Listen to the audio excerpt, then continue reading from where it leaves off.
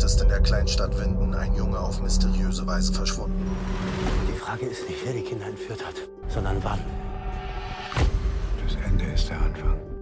Und der Anfang ist das Ende. Tick, tack. Du wirst alles verstehen, wenn es an der Zeit ist zu verstehen. Tick, tack. Aber jede Entscheidung für etwas ist doch immer eine Entscheidung gegen etwas. Tick, tack. Tick, tack. Wollen wir anfangen? Hello and welcome to Dark, a companion podcast to the Netflix TV series. I'm PB. I'm Acorn. And I'm Murgles. Shall we begin? Yes! Yes. Episode 10. What? Oh my gosh, for 10 weeks. You were just saying, we've just been doing this for 10 weeks, which is so exciting. And we haven't missed a single one yet, which brings me to the next immediate point of order, which is that I am okay, but I actually got hit by a car last week. So my notes for this episode are a little sparse, but I know in my heart that we're not doing a disservice to it because we're going to deep dive. Between the three of us, we have a lot to talk about in religion and dark. Oh, yeah. Yeah. However, I don't have a icebreaker question for this week because everything that I kept thinking of was, I felt like, far too personal. Not that we've not been personal before, but most of the stuff I think we've already talked about. So no icebreaker. So we're just going to dive right in if everybody's okay with that. Mm-hmm. However, before we do that, y'all know the drill by this point. We're a companion, not a watch along. So you definitely, if for some reason you've clicked on this episode before anything else, go back, watch the whole show, and then come and listen to this. Also, this is a discussion between friends. We don't get to cheat and look at each other's notes. So everything that we're experiencing is a live discussion. We really want you to feel like you're in our living room, having a conversation with us. So hopefully we've done just that. Do we want to housekeeping? Do we have any housekeeping? Oh, that's a good question. I don't think that we do. There wasn't anything that I flagged. So I think we're good on housekeeping. Okay. And do we want a mailman? Yes, I am the mailman. I've got a wonderful email for us. This email's from Vince. Hey guys. Hi, Vince. Hi, Vince. Hi, Vince. I had been searching for dark podcasts since season 3 ended with no luck until I finally found yours on my podcast app. I can't tell you how happy I am to have finally found you. I'm currently on my 3rd rewatch of the show, and I continue to see things that I missed the first 2 times. It is an amazing show, and while you don't have to watch it more than once, it is one of those rare shows that definitely rewards repeat viewings. Yes. Listening to your podcast every week has helped answer some of the questions I still have. I'm fortunate to have a home theater with a Dolby Atmos sound system, and hearing it that way, with its amazing score and sound design, is a real treat. Oh boy. Yeah. So we have a real treat for you, and that is the sound design episode coming up. Oh boy. man. Because I'm right there with you, Vince. I'm right there with you. Sadly, only the first season was in Atmos, but the other 2 are not too shabby. Hopefully, you guys have friends with similar setups so you can really experience the difference it makes. It is almost as if the sound is its own character in the show, and it really draws you into that world. Oh my gosh. Also, I have to say, whenever I went to the movie theaters, I would specifically only go to one with a Dolby theater. Oh, yeah? Yeah. So that's because the sound, we all Oh my care God, about it's sound incredible. a lot, don't we? Mm-hmm. Actually. Yeah, we do. it completely changes the movie-going experience to the point where I can't go to see a regular movie anymore. It's like I have to go to the Dolby Theater, and usually it's whatever is new, like Star Wars or some other big blockbuster, and it really does add to the experience. It's kind of like Vince said, it's like another character. The sound plays such a huge part in the story. Yeah, it sure does. Oh boy, I have so much to say that I'm going to not allow myself to say for spoilers' sake for the episode. However, I will say I have a sound system, a surround system, but I also watch from my PlayStation, which allows me to plug my headphones into the controller and just give it a watch with headphones. And boy, that's an experience too, Vince. So definitely, if you are able to try that, get some nice cans, and holy cow, it's an amazing experience. I do that too. I also do that with the soundtrack because I have the soundtrack on vinyl, and I just will put it on, and I'll put my headphones on and just lay there and yep. I'm just there. I'm there. I'm probably not the typical demographic for a Dark fan. I'm 69 years old, but I have to say that it is one of the best shows I've seen on Netflix or any other content provider for that matter.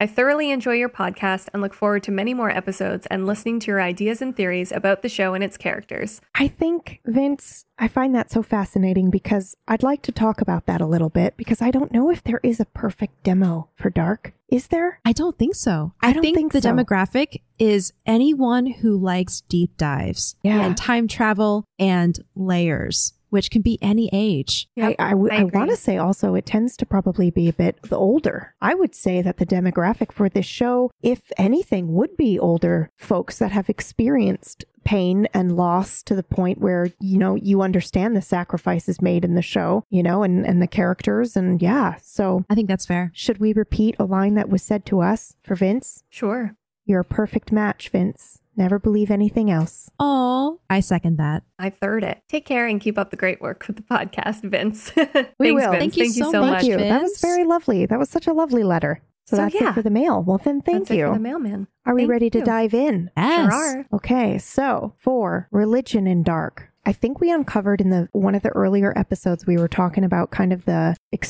brain explosion of the fact that Tannhaus is metaphorically portraying God, and he has the opening line and the whole like let there sort of be light situation that he creates. So we know that there is a lot of Christian themes and the Bible that are very prominent in Dark. Some of the things that I wanted to point out are when I was doing the Katarina episode, I noticed the sheep because her father is the farmer that they show all the sheep die. Well, there's 33 sheep that die.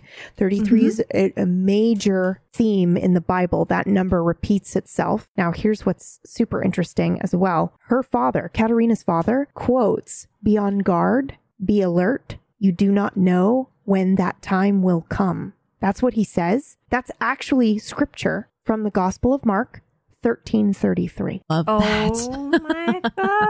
1333. Yes. And Holy cow. he also says that Holy sheep. Yeah, holy sheep. Holy sheep. he also says that the parish has a new priest and that he's a good man, which I think is pretty interesting. A couple of other things. Greta Doppler, we know that she's extremely religious and she has a couple of things as well. She quotes the letter to Hebrew 4:13 when she says, "Nothing is hidden in his sight." Later, Noah asks Helg to read that, and then he reads from Psalm 119, "You are my hiding place and my shield. I hope in your world." There are some general concept as well. The Antichrist is referenced several times throughout the show. Jonas mentions to Tannhaus that the Antichrist begins his rule at the age 33, and the scene cuts to Noah with ominous music. Again, bringing it back to 33. We're going to talk a little bit more about that. Tannhaus talks about the lunar cycle. Charlotte references the lunar cycle and how everything repeats again, 33 years. She talks about how the sun and the moon are aligning every 33 years. And then Tannhaus says there's more to the number 33. And they mention several references in the Bible, of course, but Jesus performed 33 miracles. Yeah. I learned a new term in my research for this week, which kind of touches on what you were just saying about the whole concept of things resetting every so often. And the whole concept of the world resetting every 33 years is fictional, but I think, and I may be mistaken, I didn't look into the details too much, but it's based on the Metonic cycle, which I didn't know existed, but it's super cool. Wait, tell me everything. Tell us more about that, yeah. It's a period of approximately 19 years after which the phases of the moon recur on the same day of the year. The recurrence is not perfect, and by precise observation, the Metonic cycle is defined as 235 synodic lunar months, a period which is just an hour, 27 minutes, and 33 seconds longer than 19 tropical years. So just that whole concept of things in nature resetting every so often, I think that's where they took this inspiration, where instead of 19 years, it's 33 years in the show. Yeah, wow. That's crazy. Yeah, so there's more 33 too in this show. In the Bible, hold on, let me go back because I now have my notes up here. So Jesus performed 33 miracles. Dante wrote 33 cantos in purgatory and 33 in paradise. Yeah. There are also 33 litanies of the angels. Jonas, again, I think I just said this, Jonas adds 33 is the age the Antichrist begins his rule, but Jesus also lived to age 33 before he was crucified. So 33 is a very big number. There are some more imagery in the show. Obviously, the St. Christopher, the patron saint of travelers, which is big in the show. And then the fall of the damned is a copy, at least, is shown in Adam's study in the Sic Mundus lair. And that depicts Michael the archangel defeating armies of Satan and causing the fallen or casting the fallen angels into the abyss. And then we go into the biblical names, which we touched on a little bit in a mini-sode. So if you've been skipping the mini-sodes, don't. So biblical names in the show, we've got Jonas, which is Jonah. And Jonah is a prophet who's called upon by God to warn the city of Nineveh of its destruction, which blew my mind when I found this, because I went, holy cow, this is exactly sort of kind of what he does in the show. He's trying to warn everybody of the apocalypse, at least in the beginning, until we realize he's trying to bring it about, right? So he's called upon by God to warn the city of Nineveh of its destruction. Jonah, however, flees instead. Can I just say also how hilarious it is that Pius was like, I have like no research. And she's just like, let me just break down the Bible for you right now. Just hold up. I have no research now, my dude. I wanted to go through so what I tend to do is I do this initial research that I've done. And then I go in and I watch a couple of key episodes, and I had bookmarked some episodes to watch, especially ones that had like biblical titles. I wanted to look at that, but I didn't have time. I have to limit my screen time. So I couldn't do that. But okay, so Jonah tries to flee instead. And after his ship is caught in a mighty storm, he ends up being swallowed by a large fish. A whale, I think. Is it a whale or am I? It's a whale. Yeah, it's a whale. And then he repents. And after 3 days, he's vomited out and proceeds to Nineveh. Jonas is the Greek variant of the name. I found that too. It blew my mind. Greek. Yep. Yeah. Like the Greek tragedy. Yep. Yeah. Like also Ariadne and the Minotaur and, all the other stuff. So that goes back to, that was Kel's email, right? That pointed that out. I think it was Kel that made the Greek tragedy reference, which I know everybody's like, wait a second, what? It's a mini-sode that we technically just recorded this morning, but it comes out in a couple of days. Yeah. So this episode's going to release on Thursday. So when you're hearing this on Monday, you're going to have a little gift. And it's a Radio Winden episode that talks a little bit more about that. Okay. So Jonah is the Hebrew version of the name, but Jonas is Greek, which that made me stop. Now, Michael or Mikkel, of course, yes, go ahead. One more thing to add about Jonas. Yeah. So I saw the Greek variant. That was amazing. Yeah. There's also a Hebrew version of the name that means dove. And in the Old Testament, Noah releases a dove from the ark to look for dry land. No! And the dove returns with an olive branch, which means the waters are receding and it's safe to go outside. But wasn't there a bird that he released first? It was a crow. And Noah released the crow, and the crow didn't come back. And therefore, crows are like, God's not into crows. Was it that? I think it was that. I honestly can't remember. I think you're right. There was a bird previously that didn't come back. I don't know if it was another dove or if it was a different type of bird. It would make sense if it was a different. I wonder if her necklace is actually a dove. Francisca. Ooh. Yeah. Yeah.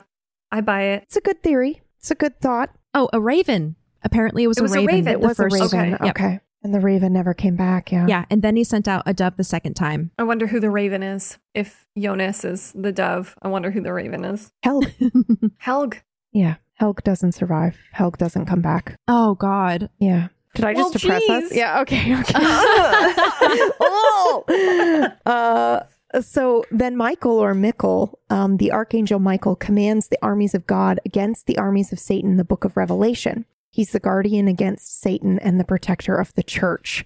So if you think about this for just a second, if you think about him being a guardian against Adam, which is what Mikkel thinks he's doing when he kills himself, and he is the protector of the church. And if the church is paradise or their belief, then that's what he's doing. He's doing literally that in the show, which I think is pretty awesome. In the Catholic tradition, he's also the angel of death, visiting the departed to give them the final chance at redemption. Mikkel is the Scandinavian variant of Michael. Oh, yeah. So I really enjoyed that, because I think if you do look at the metaphor of a church, which that's a very common metaphor that's used a lot. Your church is your house is your belief, your moral code, that kind of thing. And if you look at that, then I think there's even more metaphor, the fact that he hung himself from the rafter of his house. Yeah, that's true. Yeah. Also, I mean, Adam goes on to live underneath the St. Christopher's Church in Winden, and that's where his lair is Yes. beneath the church and the cemetery where Mikkel is buried as well. Yes. Oh. That's such a good point. That's such a good point. Also, just how his death kicks off the whole story. Yeah. Angel of Death, and his death is what brings about the rest of the story. I want to talk about this in a later episode. There's a specific one. I think it's the cinematography one, but I think there's an important piece that I think Dark listeners, maybe if you're in the middle of a rewatch, you can take a peek and see, but I think there's a specific reason they start the story where they do.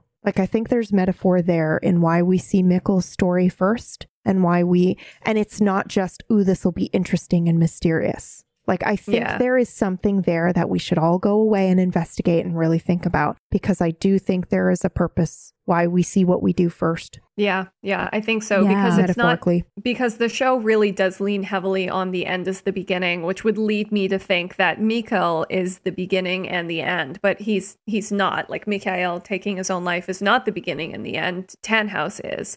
So But maybe it's the taking of life that is the beginning and the end, Oh, yeah. which could Because be of it. the end where they erase They're their erasing existence. their own existence. And what started it all was the act of life being taken away. It was the death that's of... true. Yeah. That's true. Of Tannhaus's son. Yeah. Yeah. So in that way, the beginning is Interesting. the end and the end is the beginning, Yeah. which is pretty wild. But I still think there's more. I think there's something there, like the Ulrich and the thing. Yeah. There's something there. Yep. They didn't just start it there because it was interesting. I mean, maybe they did, but they've done so much with purpose. There must be something there, and it's up to us Dark fans to figure it out. Yeah. The other thing that's still kind of like tickling in the back of my mind is the whole concept of Michael returning as a hallucination to Jonas. Yes, with covered in that oil. Black. It's Yeah. oil. Like the oil or the tar or whatever black substance that is. Marta's and then also Marta. covered by... Yeah. Yes. But that was she saw herself in the alt world when she was in the woods. She turns around and it's herself in a dress, I believe. But same thing, dripping with that black substance. And so far I haven't found a good explanation. Yes, PB. Oh my God, you're making a face. What? I did. What? Oh, I just found now? it. Just found it. What is it? Well, but it's biblical, so it relates very specifically to what we're talking about right now. Okay, perfect. When oil is used symbolically in the Bible, it specifically is referencing sacrifice. Holy What Fuck, you're right. the fuck? what the actual we swear in this podcast all the time. I don't know why we're like We need still we need the mind blowing thing because like wow. Wow. Oh my God. Okay. Yeah. No, I love that. Yes. Yes, because you put oil on something and then like there's burning and yeah. Yeah. So then can we quickly talk about how so many people in this show die, and the only two that are shown as being real sacrifice are Mikkel. Michael, And Mikkel, Marta. and Marta. Yep. So what's going on with all the others where they're not being official sacrifice? Like Yep. honest sacrifice. Yep. Do you know what I mean? That's it. We've just Oh. fucking solved the one thing that I have also been like, what is it with the oil? What is it? Wait, Because they're also- sacrificed.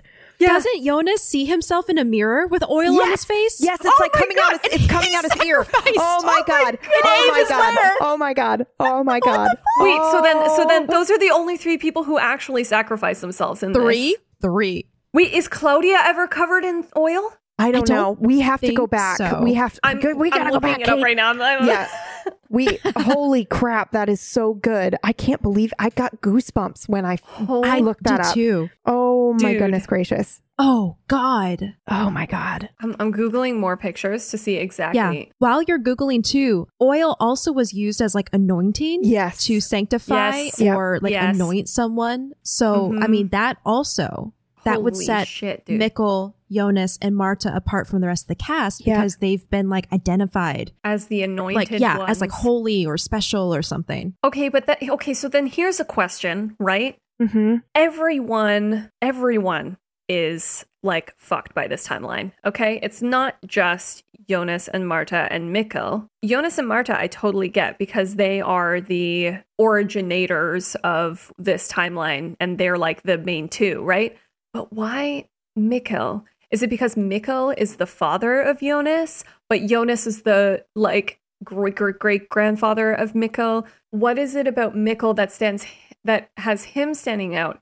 Because if it is just sacrifice, then it makes sense. It makes sense that it's just a sacrifice. But if it's something about anointing or something that makes him particularly special over everyone else, along with Jonas and Marta, because it's not like the Unknown's ever covered in oil. And it's not, you know? I want to say it's the tie to Jonas because it was Mikkel's disappearance that set in motion everything. Yeah. Yeah, that's fair. I like obviously oil is used in an anointment and in, fashion, but it's a different kind of oil.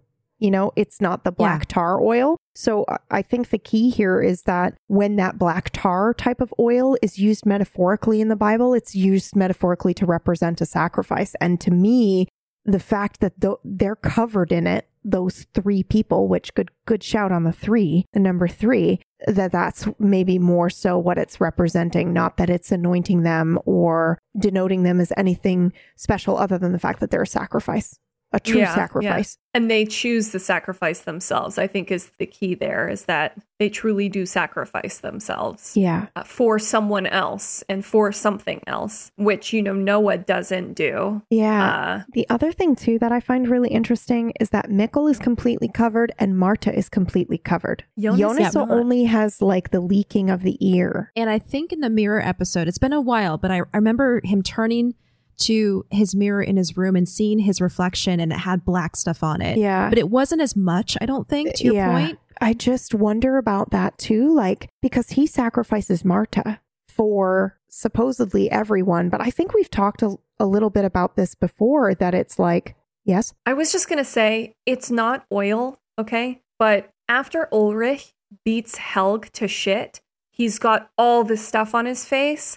And it's covering his face in this dark blood, dark dried blood. Yeah. And it's in both of the things. Also, the kids with the black along their eyes where they go through the time travel device and their eyes are blacked out.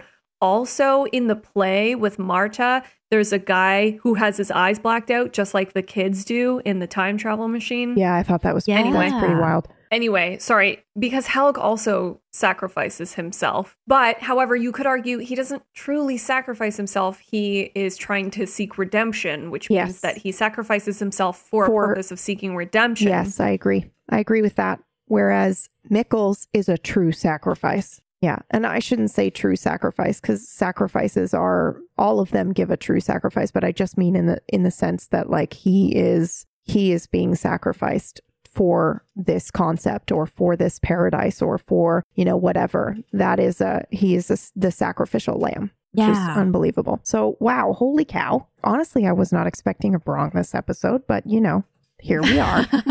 Yep. Let's see. So back to the names really quickly before we dive into the summary is Noah. Obviously, we talk about Noah in the book of Genesis. God tells Noah that he intends to destroy all of humanity with a great flood. Adam tells Noah that the world is going to be destroyed by a great apocalypse, right? Yeah. Except for Noah's family, who will survive on an ark that he builds, as well as the animals that they bring with him. Oh my God. And he travels through time collecting people, sort of. Yeah. And also just, Noah that's why he's called Noah. That's why Adam renamed. Now, Adam. Before you move on. Yes. Oh my goodness. Absolutely. An extra little nugget I found about Noah. So obviously the tie to Noah and the ark and everything, we've talked about that a couple of times, including just now. I also found out that the German word for dove is Taube or Taube, or however you pronounce it. How is it spelled? Shut up. Taube. Yeah. So it's the German word for dove, and the ER inflection in Tauber denotes the male bird, but in some cases this is an occupational name for a pigeon breeder or whatever. But I just thought it was so cool that someone named Noah, his real name is Hanno Tauber, which relates to doves. Yes. Yeah. The actual shit. That's insane. Amazing. Oh, I love doing this podcast. Adam releases his dove Noah into the world to prepare the way for new life. Yeah, it's so good. Hold on. This might be, I just Googled something. Okay. This might be completely not a thing, but I just Googled Hanno. Yeah. And I found out that there is a person called Hanno the Navigator. He was a Carthaginian explorer of 6th or 5th century BC, best known for his naval exploration of the western coast of Africa. The only source of his voyage is a Greek periplus. According to some modern analyses of his route, Hanno's expedition could have reached as far south as Gabon. However, others take him no further than southern Morocco. I just think it's funny that Hanno the navigator was a sailor and Noah is hanging out on a ship. On an ark, yep. That's crazy. Yes. Yes, BB. Do we know where the turtle voyage in the book that Noah has and carries, where is that? I'm going to look it up right now. Like in the show, where is it shown? No, I know where it's shown in the show, but they're referencing a specific place. Yes. That's right. You said that in the Noah episode. Yeah, concussion brain. I literally cannot recall what island they're referencing, which, by the way, turtles are excellent navigators, but that's probably thinking far too into it. But I just mean it'd be interesting if that reference in Hanno's book or in the book has another tie. Like if Hanno the navigator and this explorer went down and discovered some of these islands, it'd be really fucking cool. I'm curious if there's a connection there. Here it is. The island of Java. Okay. I don't believe that's Indonesia. Yeah. I don't believe that is so that's not related to Hanno. Yeah. He was in a completely different area. Anyways, fun times. Hanno, the navigator dove. Wow. The dove. So good. So good. That is a genius find, Acorn. Good job. Good. These are all so now good. I've learned the word for dove. Yeah, there you go. Tauba. Shin. Okay, so then I think just two more and then we can dive into some other themes and Apple and things like that. But two more names. So Adam, in the book of Genesis, Adam is the first human to live on earth with Eve or Ava. God forms him out of the earth, but then curses him for disobedience, to toil the earth until he himself will return to the earth. In the Christian tradition, Adam's disobedience is the original sin, which introduces death and taints all of humanity, until humanity then becomes redeemed by Christ. So I think this concept is super interesting, and I actually missed it in the first watch through. Because I knew he was calling himself Adam, and I knew it's like, oh, Adam and Eve, but it literally didn't hit me that it's their sin together. Yeah. Oh, God. That destroys all of humanity and curses everybody to be stuck in this time loop. And I just missed it until I went back and was looking at that. So that's right. Very cool. Amazing. And then, of course, Ava, which is also, she's the other first human to live with Adam. She, however, gets Adam to eat the forbidden fruit, which makes him lose his innocence. And she's partly responsible for their banishment from Eden's garden of paradise. Now, in some iterations, I don't know about you all, but when I was raised, it was entirely Eve's fault. Yeah. Oh, she was the temptress. She Blame the listened woman. to Satan. Yeah. She listened to Satan, took the apple, and then gave it to Adam. And then, and that's why women have periods. Yeah. And childbirth hurts a ton. Women were punished more than men because of that. At least that's what I was taught to believe, which I definitely no longer believe that. That is as far as I got in my notes here. So let's dive in. I have two more names. Yeah. Oh, yeah. And also Merckx has something. Yeah. Let's go ahead and start with the names. Yeah. I mean, there's also a couple more, but I figured we'd thematically talk about that a little bit too. Acorn, go ahead with the names first. So I have two more names that I added to my list. One is Martha, who was one of the two sisters in the New Testament whose home was visited by Jesus. And her sister, Mary, was the one who sat at Jesus' feet and listened to him speak while Martha was busy with meal preparations. And in the Gospel of Luke, when she complained to Jesus about how her sister wasn't doing anything and helping, as far as I remember, Jesus replies, "You are worried and upset about many things, but only one thing is needed," which could symbolize Martha's worry and upset about the things around her, but not the issue, like the end of the world. She's so focused about her relationship with Jonas and all these other things going on in her immediate world, finding Jonas, for instance, but not so much about the end of the world. She was like kind of in denial and not really paying attention to that. Man, I didn't even know there was a Martha in the Bible. Yeah. Oh, that's so cool. And also her home is visited by Jesus and like Jonas shows up at her house. Oh, true. Yeah. And the weird thing about Jonas is that he is Adam and Jonas, and also, holy shit, I just realized. That's what I was going to say, my dude. Holy shit. That was what I was going to say. So I think that Adam is Adam, but I think like young Jonas is Jesus. Yeah, I was going to say that, but also Jonas is also Jonah. Yeah, Jonah. Where he refuses to acknowledge the apocalypse. He thinks he can stop it and he runs from it in the beginning. Yeah. Oh, yeah. He does do that. And they get swallowed by the whale. But I also think that that's why they made such a significant name change. And he called himself, I mean, obviously there's the idea that he's calling himself Adam so that, we as viewers don't know that it's the same person. Oh, but true. Come on, the show does so much more than that. They did a name change, not just for that reason. I feel like they did a name change significantly metaphorically. And then it was just a bonus that like, oh, that's perfect because it'll make it harder for people to figure out what's going on. Yeah. But yeah, I think Adam represents Adam and then Jonas is supposed to be Jesus. But to Merck's point with him being Jesus too, like Jesus is the Son of God. And we've talked about how Jonas is a tie to Tannhaus's son and Tannhaus is the God of this world. Yep. But also it works because because Adam and Eve are also God's children. God created them. So, it is there as well. I find it interesting that Adam renames himself and Eve renames herself. As they do, there is an element of doing it with the full meaning. There's an element of recognition of their own mistakes. There's an element of recognition of like the fact that they will never find peace again. You don't really want to be Adam or Eve. Like, I wouldn't want to name myself Eve or Adam. There's an element of hopelessness almost about that. Yeah. So I find that super interesting. And it also, when you think of it that way, it makes a huge amount of sense why he would name himself Adam and why he would do that change, because he's committing himself to ending the world.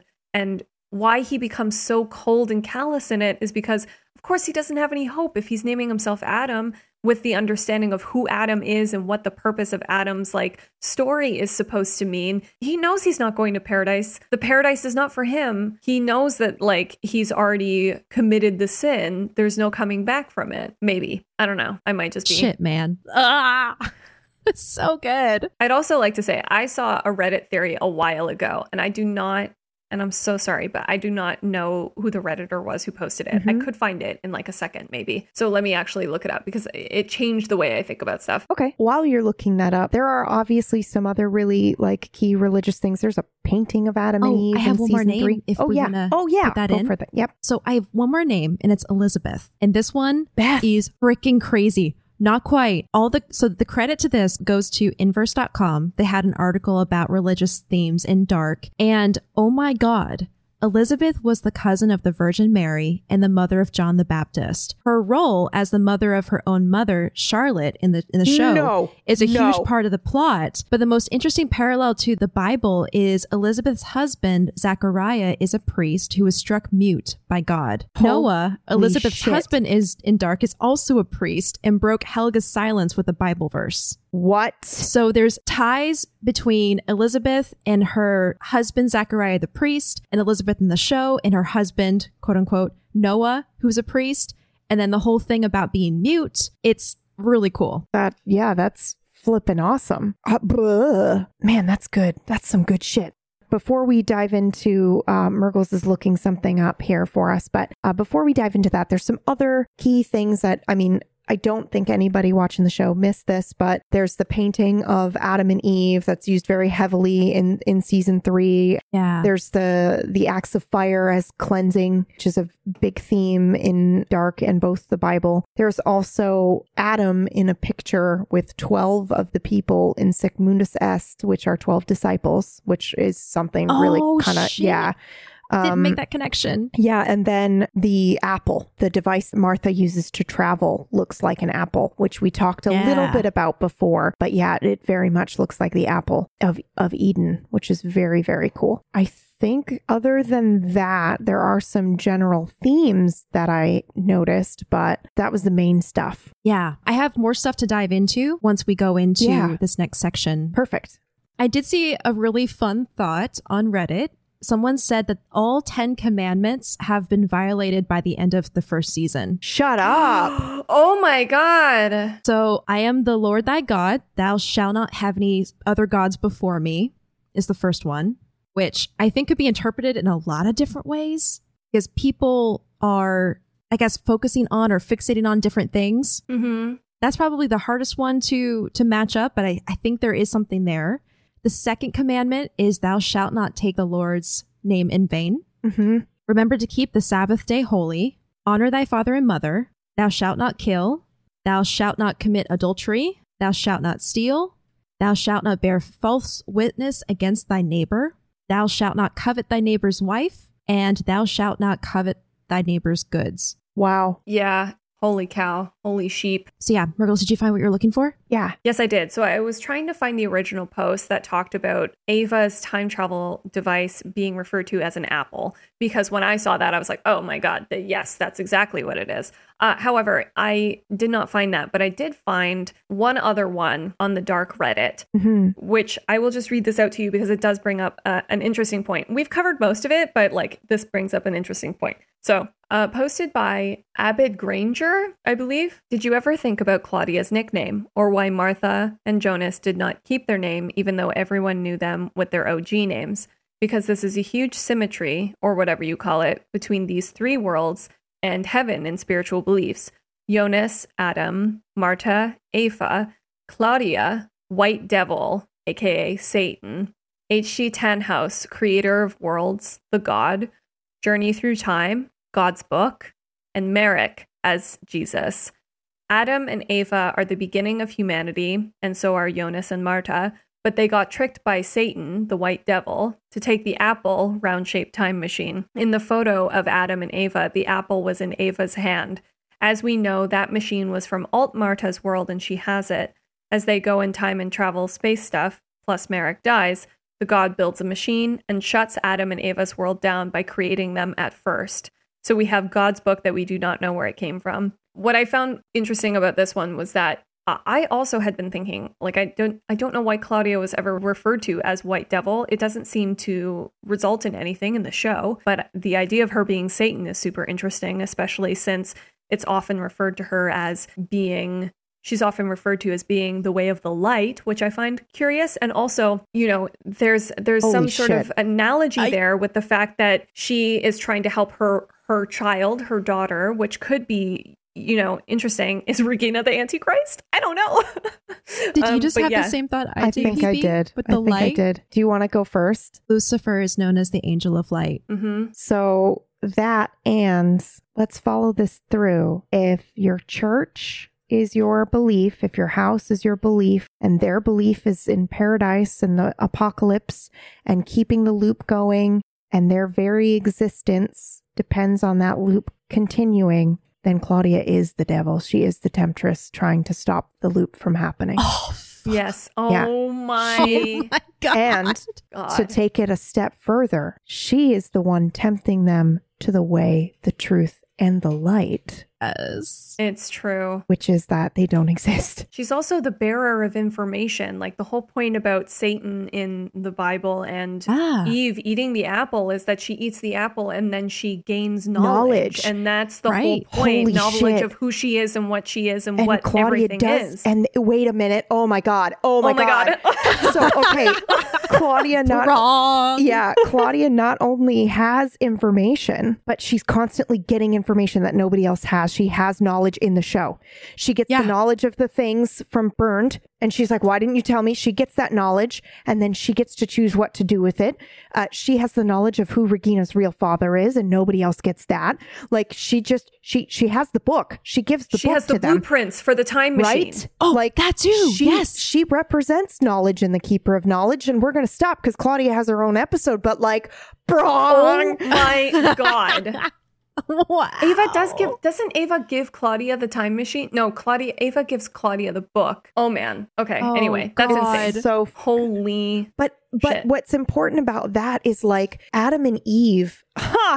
Adam and Eve are in the garden. They are in Eden. If Eden is the loop and their very existence, they are maintaining the garden. They're in their whole little world. They're in their loop. They're trying to break the loop, except they're never going to break the loop. So they're perpetually in this existence. And then Claudia comes in with knowledge of like, there's a truth out there. Do you want to know the truth? And the moment you know the truth, you're out.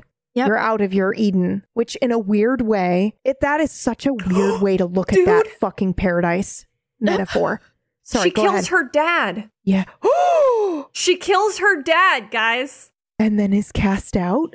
And cast out, she leaves her own time after she kills her dad. Oh my God. That's some biblical shit right there. I have full on body goosebumps. Wait, so then Aegon, what's the deal with Aegon then? I think, well, I don't. Is it just Aegon an has his own incidental? episode, so I think that that's more Claudia's representation. Is she's supposed to represent that, and she's repeating that theme throughout the show. Aegon, I think, has a different purpose. Yeah. But I think that's so good, man. That's so good. That's fucking insane. This is why we do this. This is why we do this. Yeah, right it's here. so good. It's so good. Oh my God. We each bring like something and place it on the table, and then we create a masterpiece out of it. The three timelines meet, and it's like, Oh my wrong. Like, here we go. God, that was awesome. Oh man. Anybody else have anything to say about that specific piece? I can see Well, now Merg's brain is I'm- still going. Like, she's trying to think of all the other things and timelines. I'm going through all of the other instances where, like, okay, Oh my God. Claudia gives the Oh paper to my God. Agnes and Wait a gives the second. information to Agnes, and Wait then a Agnes second. goes and kills no. Yeah. So what if, I think there are instances in which Claudia represents the devil, but also Claudia could represent the second coming of Christ, right? Or Christ itself. So if you look at Claudia, who is in some ways sacrificing Regina so that Regina may live. Yes. Right? Oh, She's yeah. sacrificing her in some of these realities so that she may live in the real world. That is true. That is Yeah. true, because Regina then in that scenario would be Jesus. Yeah. Like, Yeah. The Holy. savior. Yeah. Except for, I never really bought that Regina was the savior. She's a savior in that she's the key. Like, she's what made Claudia realize, mind explosion, go on. Yeah, I'm thinking more on this, okay? And like when Marta and Jonas sacrifice themselves and then they're back to like the regular timeline, isn't there something along the lines of like Yona and Marta are cast out of Eden? And then that's what begins the line of actual human beings that we all like come from. So like, isn't like Marta and Jonas like Adam and Eve sacrificing themselves by leaving Eden? Yeah. Which then leads into the actual lineage of Going real out ass into people the living world. out. Yes. Yeah. Yep. Cain No, and Abel They and don't everyone. sacrifice themselves, I don't think. They're just cast out. Exactly. They Yeah, just leave and then they're wear just clothes. punished. If I Yeah. remember correctly, they're like this nudity thing not They're- really working. Yeah, they're punished, and then they have shame, and then their one Pain and original childbirth. sin. Yeah. Toiling the permeates- earth. Yeah, it poisons Yeah. everything down the line. And yes, Adam and Eve are the birth. They start everything. They start the whole lineage of the world, which is interesting because the metaphor of the show, that is absolutely accurate. Their lineage is they start the whole lineage in this closed time loop, non-existent two realities. I kind of look at it as a weird, almost like dream state. You know, where these things exist, but they're existing in a space that is outside of the original world. But we can talk more about that later. What's up? Merx looks like she's having a heart attack. I mean, I'm just like, maybe I'm reaching. So yell we at live me. for If the reach. so, It's I'm good. gonna It's reach. good fun. It's good fun. I have very long arms. Yep, let's go. I'm going to reach. Listen, what if every single character in this show is some form of Adam and Eve, and they're paired off in male and female sides? So you have Noah and Elizabeth, and then you have Regina and Alexander, and Magnus and Francisca, and Ulrich and Katerina. Hannah and Mikhail, Egon and Doris, Agnes, the Unknown, because as far as we know, I think Agnes and the Unknown are the ones who got together. They didn't get together. I think he raped her. So, Yeah. But yes. I'm curious as to know if the amount of like male and female characters matches up in the numbers. And I'm also curious to know, what does that say about Bernadette? Matches up in the numbers. Yes, I see what you're saying. Let's Do pull you it see up. what I'm saying? Let's just pull What? up the What? timeline. She wants to know, like, Is everyone enacting an Adam and Eve scenario? Is everyone a Merrick and a Sonia? Could I like perpetually Ouroboros-ing it, right? Like, Yes. So this is super interesting, and I really want to talk about this on 10 Houses episode. Okay, great. We can save it. But I do like the idea that this is almost dreamlike. Like these Yeah. realities and these worlds are existing in a space that isn't real, and Yeah. that everyone is a metaphor, and that the entire Yes. show, everything that's happening is basically, you know, a fragment of something else that is a reference to what really existed in the original world. I have a plan to watch through this show and be Yeah. like, oh, yeah. Have you ever seen those movies where it's like, or had a dream where you're able to pick out, oh, I know why there was a yellow chair in the dream. It's because I saw a yellow chair that morning. And that I think there's potential for Dark to be that. And maybe it's good that it came up this way, because Tannhaus is one of our last episodes. So maybe it's good that I'm saying this now, because maybe those listening can go and watch and maybe see if there's anything in there and think on it some more. Yeah. But I've been wondering if that's the case, especially because the more and more I think about it, the more I believe that Jonas and Marta are in that same dreamlike state. They are fragments of his children that he's trying to save. Yeah. So what if the whole world is like this? That's what if I'm the thinking. world Yeah. was, what if Tannhaus's world was a mirror and that mirror shattered and the same reflection is being reflected back in through so many everyone. different ways? And that's why there's Right? so much. And that's why there's so the generational shit. generational trauma, and it just repeats over. And that's why the intro has the fucking mirror. Mirror. That's why all of the cinematography has the mirror. Wrap it up, boys. Yep. So, woo! I feel like a siren should be playing right now, but also I'm super into this. I'm getting really hyped thinking about it right now. And I just like, holy shit. Also, before I forget, I love the theory that everybody is Adam and Eving, or everybody's kind of like representing this loop, this perpetual loop of pairing this way. Yeah. Everybody's secretly representing his kids who are in love. And I Yes. think that's really cool, because it also lends to the theory of, you know, the whole Magnus and Franziska having a draw, Hannah's obsession with Ulrich, being unable to stop herself. Like that draw and that obsession is super fucking cool. But I'd also like to posit that Noah's Ark takes animals 2 by 2. Oh, 2 by 2. My Oh my God. Also, then can we talk about instances where there is a third in the pair or something like that? Because Lilith is also a person that existed and apparently was.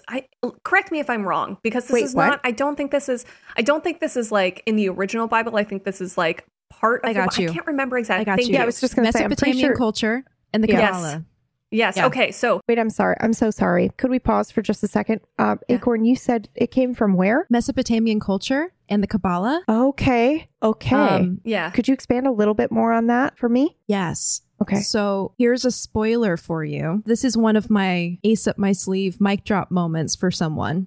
Oh, is it for somebody who has their own episode? Yeah. Oh, Do we want to know what it is? is it I really want to pertinent? tell you. Yeah, tell us. Oh my God, tell us. Fucking tell us. I think Hannah is Lilith. I knew it. That's what I was just gonna say, my dude. I was just gonna say that. That's why I brought it up. Yeah. I think Hannah is Lilith because if you follow her through the series, she takes the same Lilith arc as a character. Oh, Dude, I am signed the fuck up to this. Okay, all right. So tell us about Lilith's. Well, should we save that? People are going to go away and look it up. There's no way you can wait 6 Oh my weeks God, for there's this. no- Just tell us.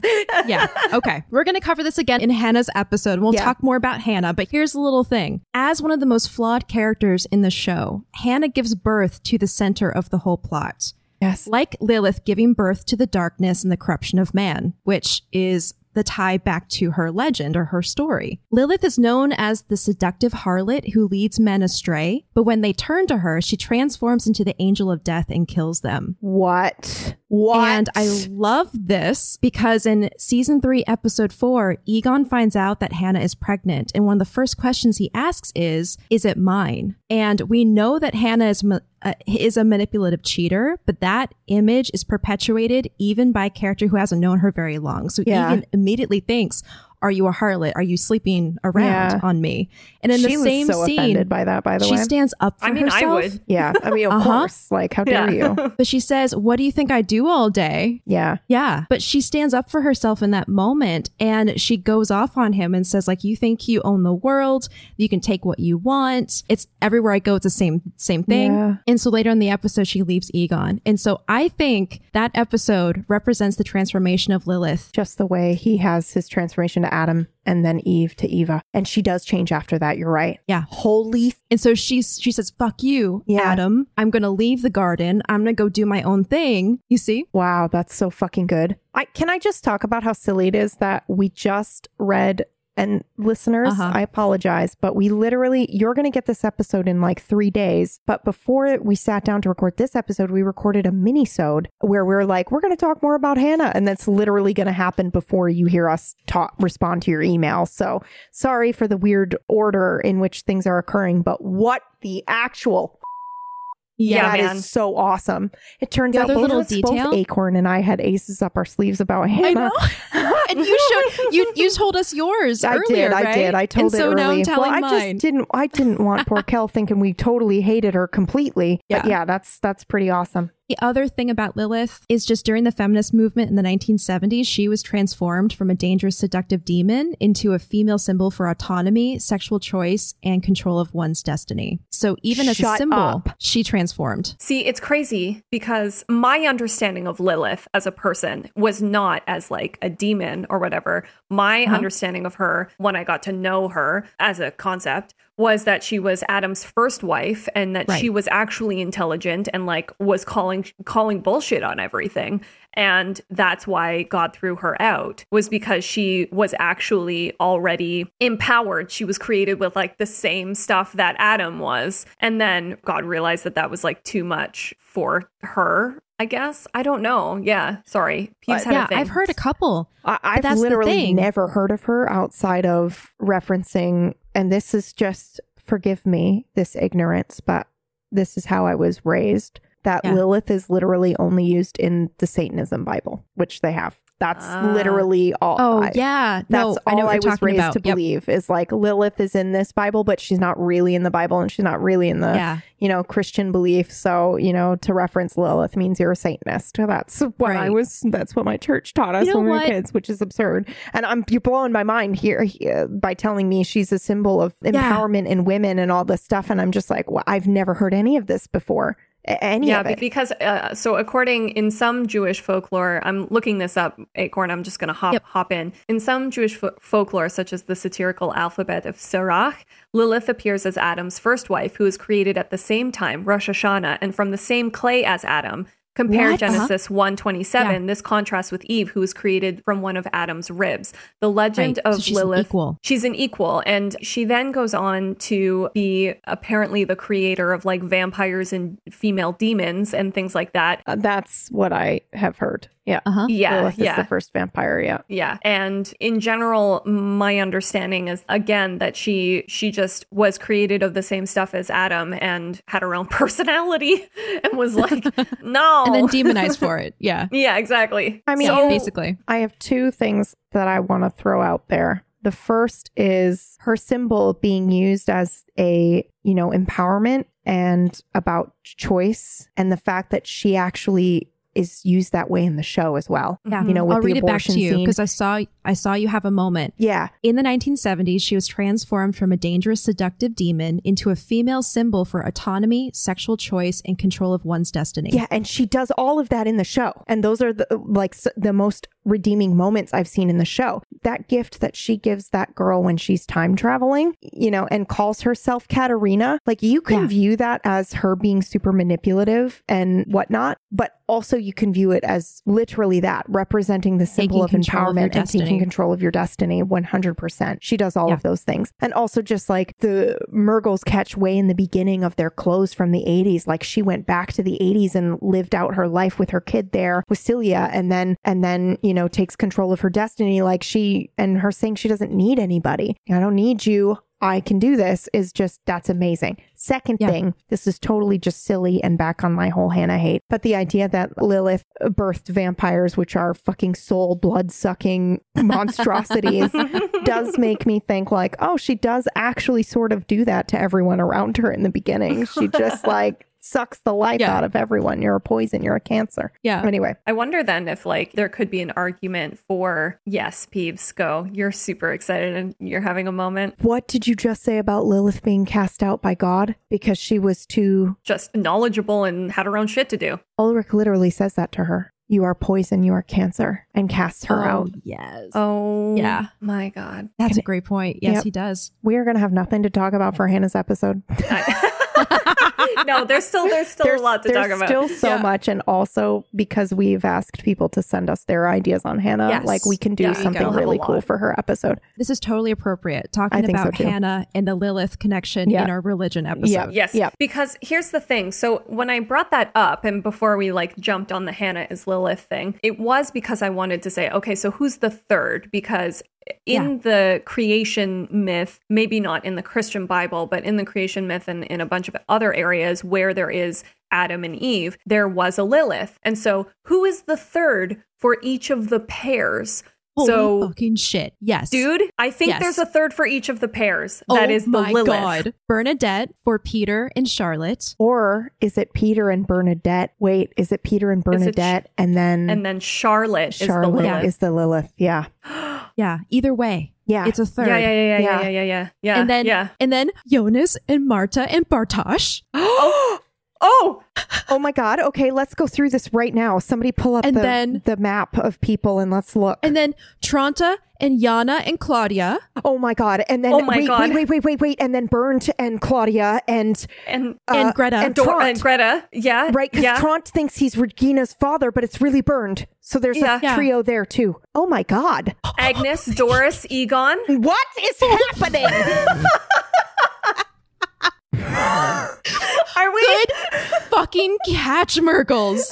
right? What the actual this fuck? is the biggest bomb we've ever unknown? had. This is the The biggest unknown? fucking bomb. The unknown is his own three, which is why he's shown with the three Oh the my whole God. fucking time. Oh my There's God. three. Adam, Eve, and Lilith are the three timelines. I am going to my barf.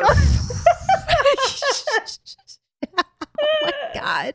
Oh my God. Okay, so I'm just looking at the timeline here and I just have to just start saying a whole bunch. So if I'm repeating, I'm sorry, Okay, but there's go. also Katerina, Ulrich, and Hannah, but then in the, they're also mirrored in the other reality, but also then is Charlotte, Hannah, and Ulrich. And then the only one I can't see is Franziska and Magnus. Magnus. Yeah. So who's their third? But literally nearly everyone else has one.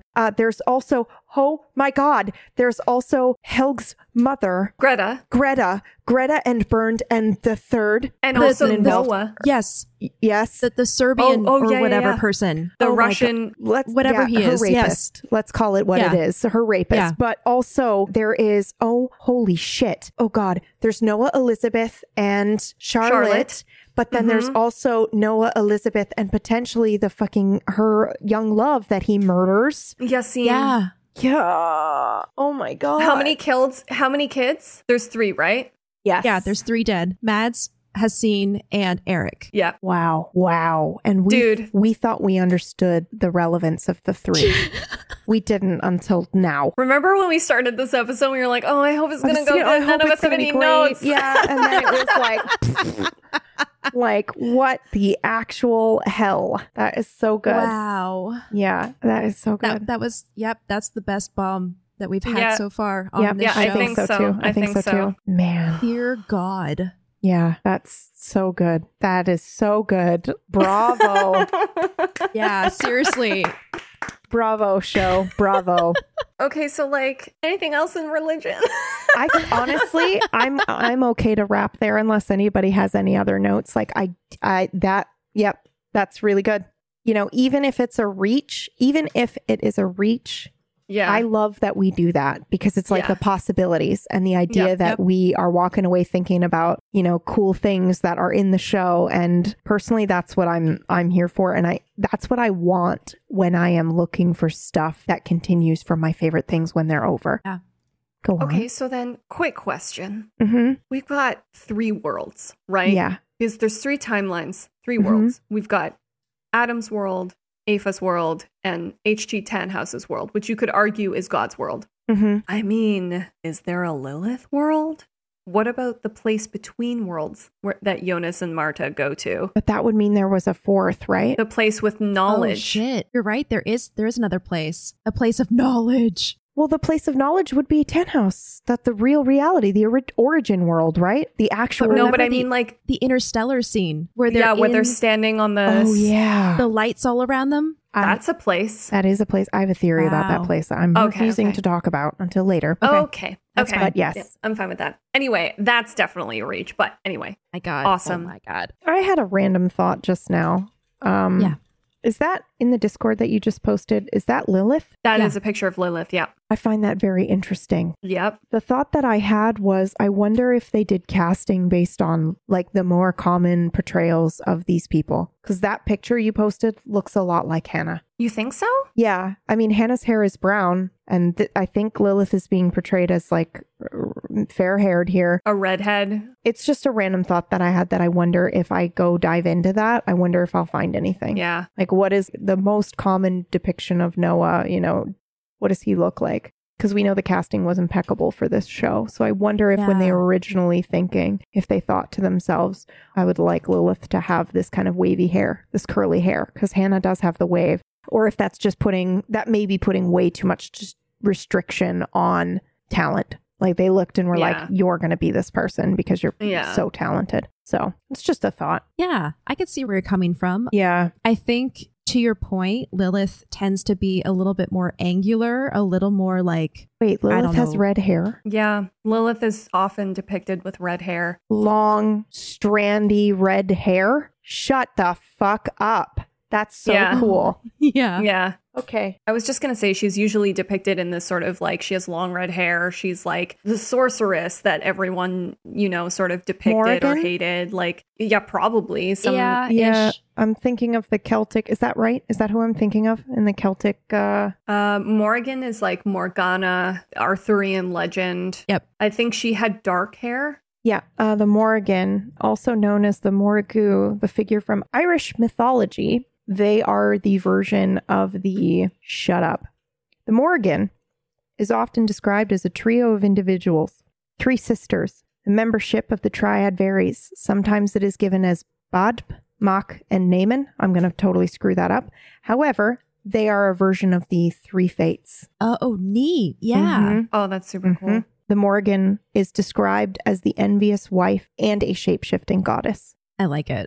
That's pretty cool. But yeah, there's so much religion in Dark. But honestly, I'm so satisfied with everything that we've talked about.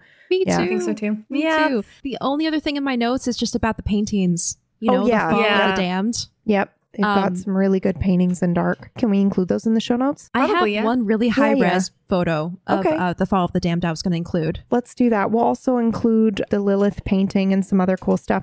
Do we have any dark finds? Do you guys have dark finds? Yes. Okay, perfect. So mine isn't necessarily a dark find. It's more of a plea for other people to go and watch this movie so that I have more nerds to talk about it with. It's a movie called Stay. Don't look anything up about it. It's from 2004. It has Ewan McGregor in it, Naomi Watts, and Ryan Gosling. Please just watch it. I trust all Dark fans will see what's there underneath the surface. And oh boy, please feel free to shoot an email to Dark if you do watch it, because I'd love to hear what you think. But trust me, if you like Dark, you're going to love this. Is it hosted anywhere? Ooh, you know what? It might not be. I think it might be on YouTube for like, you can rent it for like $4. Yeah. But as far as I know, it's one of those rare films that didn't necessarily splash at the box office. So it's a little bit hard to get, but it's so good. It's incredibly good. And if you like the metaphor and the layers hidden in Dark, you will love this film. It's very good. There are so many details in it. I can vouch. Yeah. I can vouch for that. We watched it together and I basically really like make everybody watch this. Like, yeah, it's not a litmus test, but it is. Well, I'm glad that I passed since we're still friends. You can hate it and that's fine too. But like, there's just, no, it was really good. There's just details, devils in the details. So good. Okay. That's it. That was mine. Mercs, did you have some? Yes, I've got like 2 dark finds, and one of them is a dark find and one of them is a recommendation. I'm going to go through them really quickly. Okay. So the first dark find is a documentary that I found on YouTube. The channel is called Punk Photo. The title of the documentary, it was made in 1981.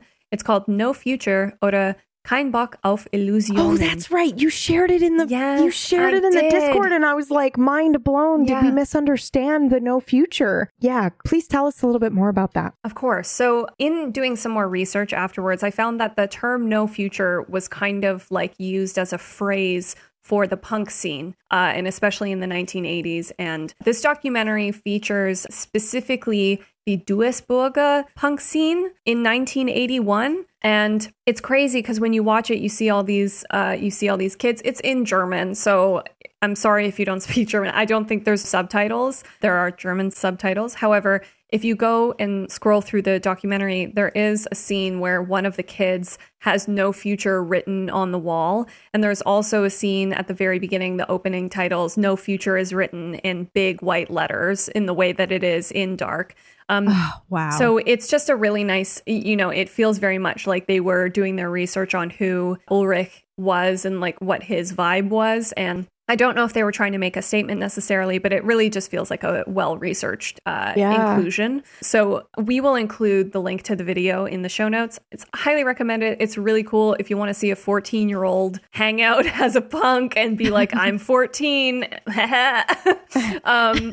It's good. And then my other recommendation is also on Netflix. It just came out. I highly recommend it. It's called A Perfect Crime. It's a German documentary series about the reunification of the GDR and West Germany and the assassination of a official who was basically doing the liquidation of the GDR at the time.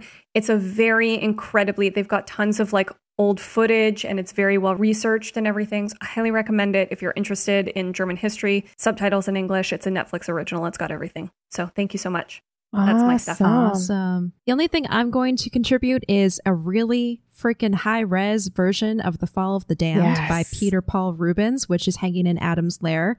I found it on a website that has a really nice write-up. I'm going to include that link too. It's an article that some passionate art history person wrote about. I love listening to passionate people talk about the things that they love. I love it so much. Seriously. But just for context, this painting is 2.8 meters by 2.2 meters big, which is roughly 9 feet by 7 feet. Oof. It is huge. So there's a lot of detail. So in the show, that's to scale. Yes, exactly. Interesting. Wow. So it really is this big. That's very cool. Yeah. So let's wrap up and do some shout outs. Acorn, you want to go first? Sure. I am Acorn Bandit. You can find me online at Acorn Bandit and joysons.com. I am also on another podcast here on the Geek Generation Network called Avatar, the Podcast. And we are just about to go into season 2. So if you are a new fan or an old fan, that is where we are. We'd love for you to come hang out with us and learn a little bit more about the Avatar world. Yeah, that's about it. Murgles, would you like to do your shout out? Of course. Hi, I'm Murgles.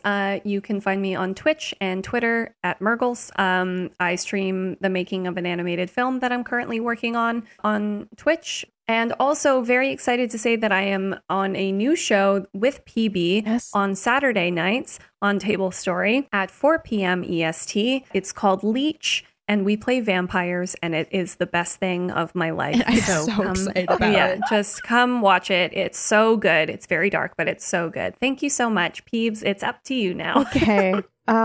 Which, by the way, if you're unfamiliar, it's collaborative storytelling. So it's improv. Everybody's playing their own character. And then you have one person that's kind of like leading the story along. And then, it was a pretty wild first episode. I really, really liked it. But yes, I'm PB.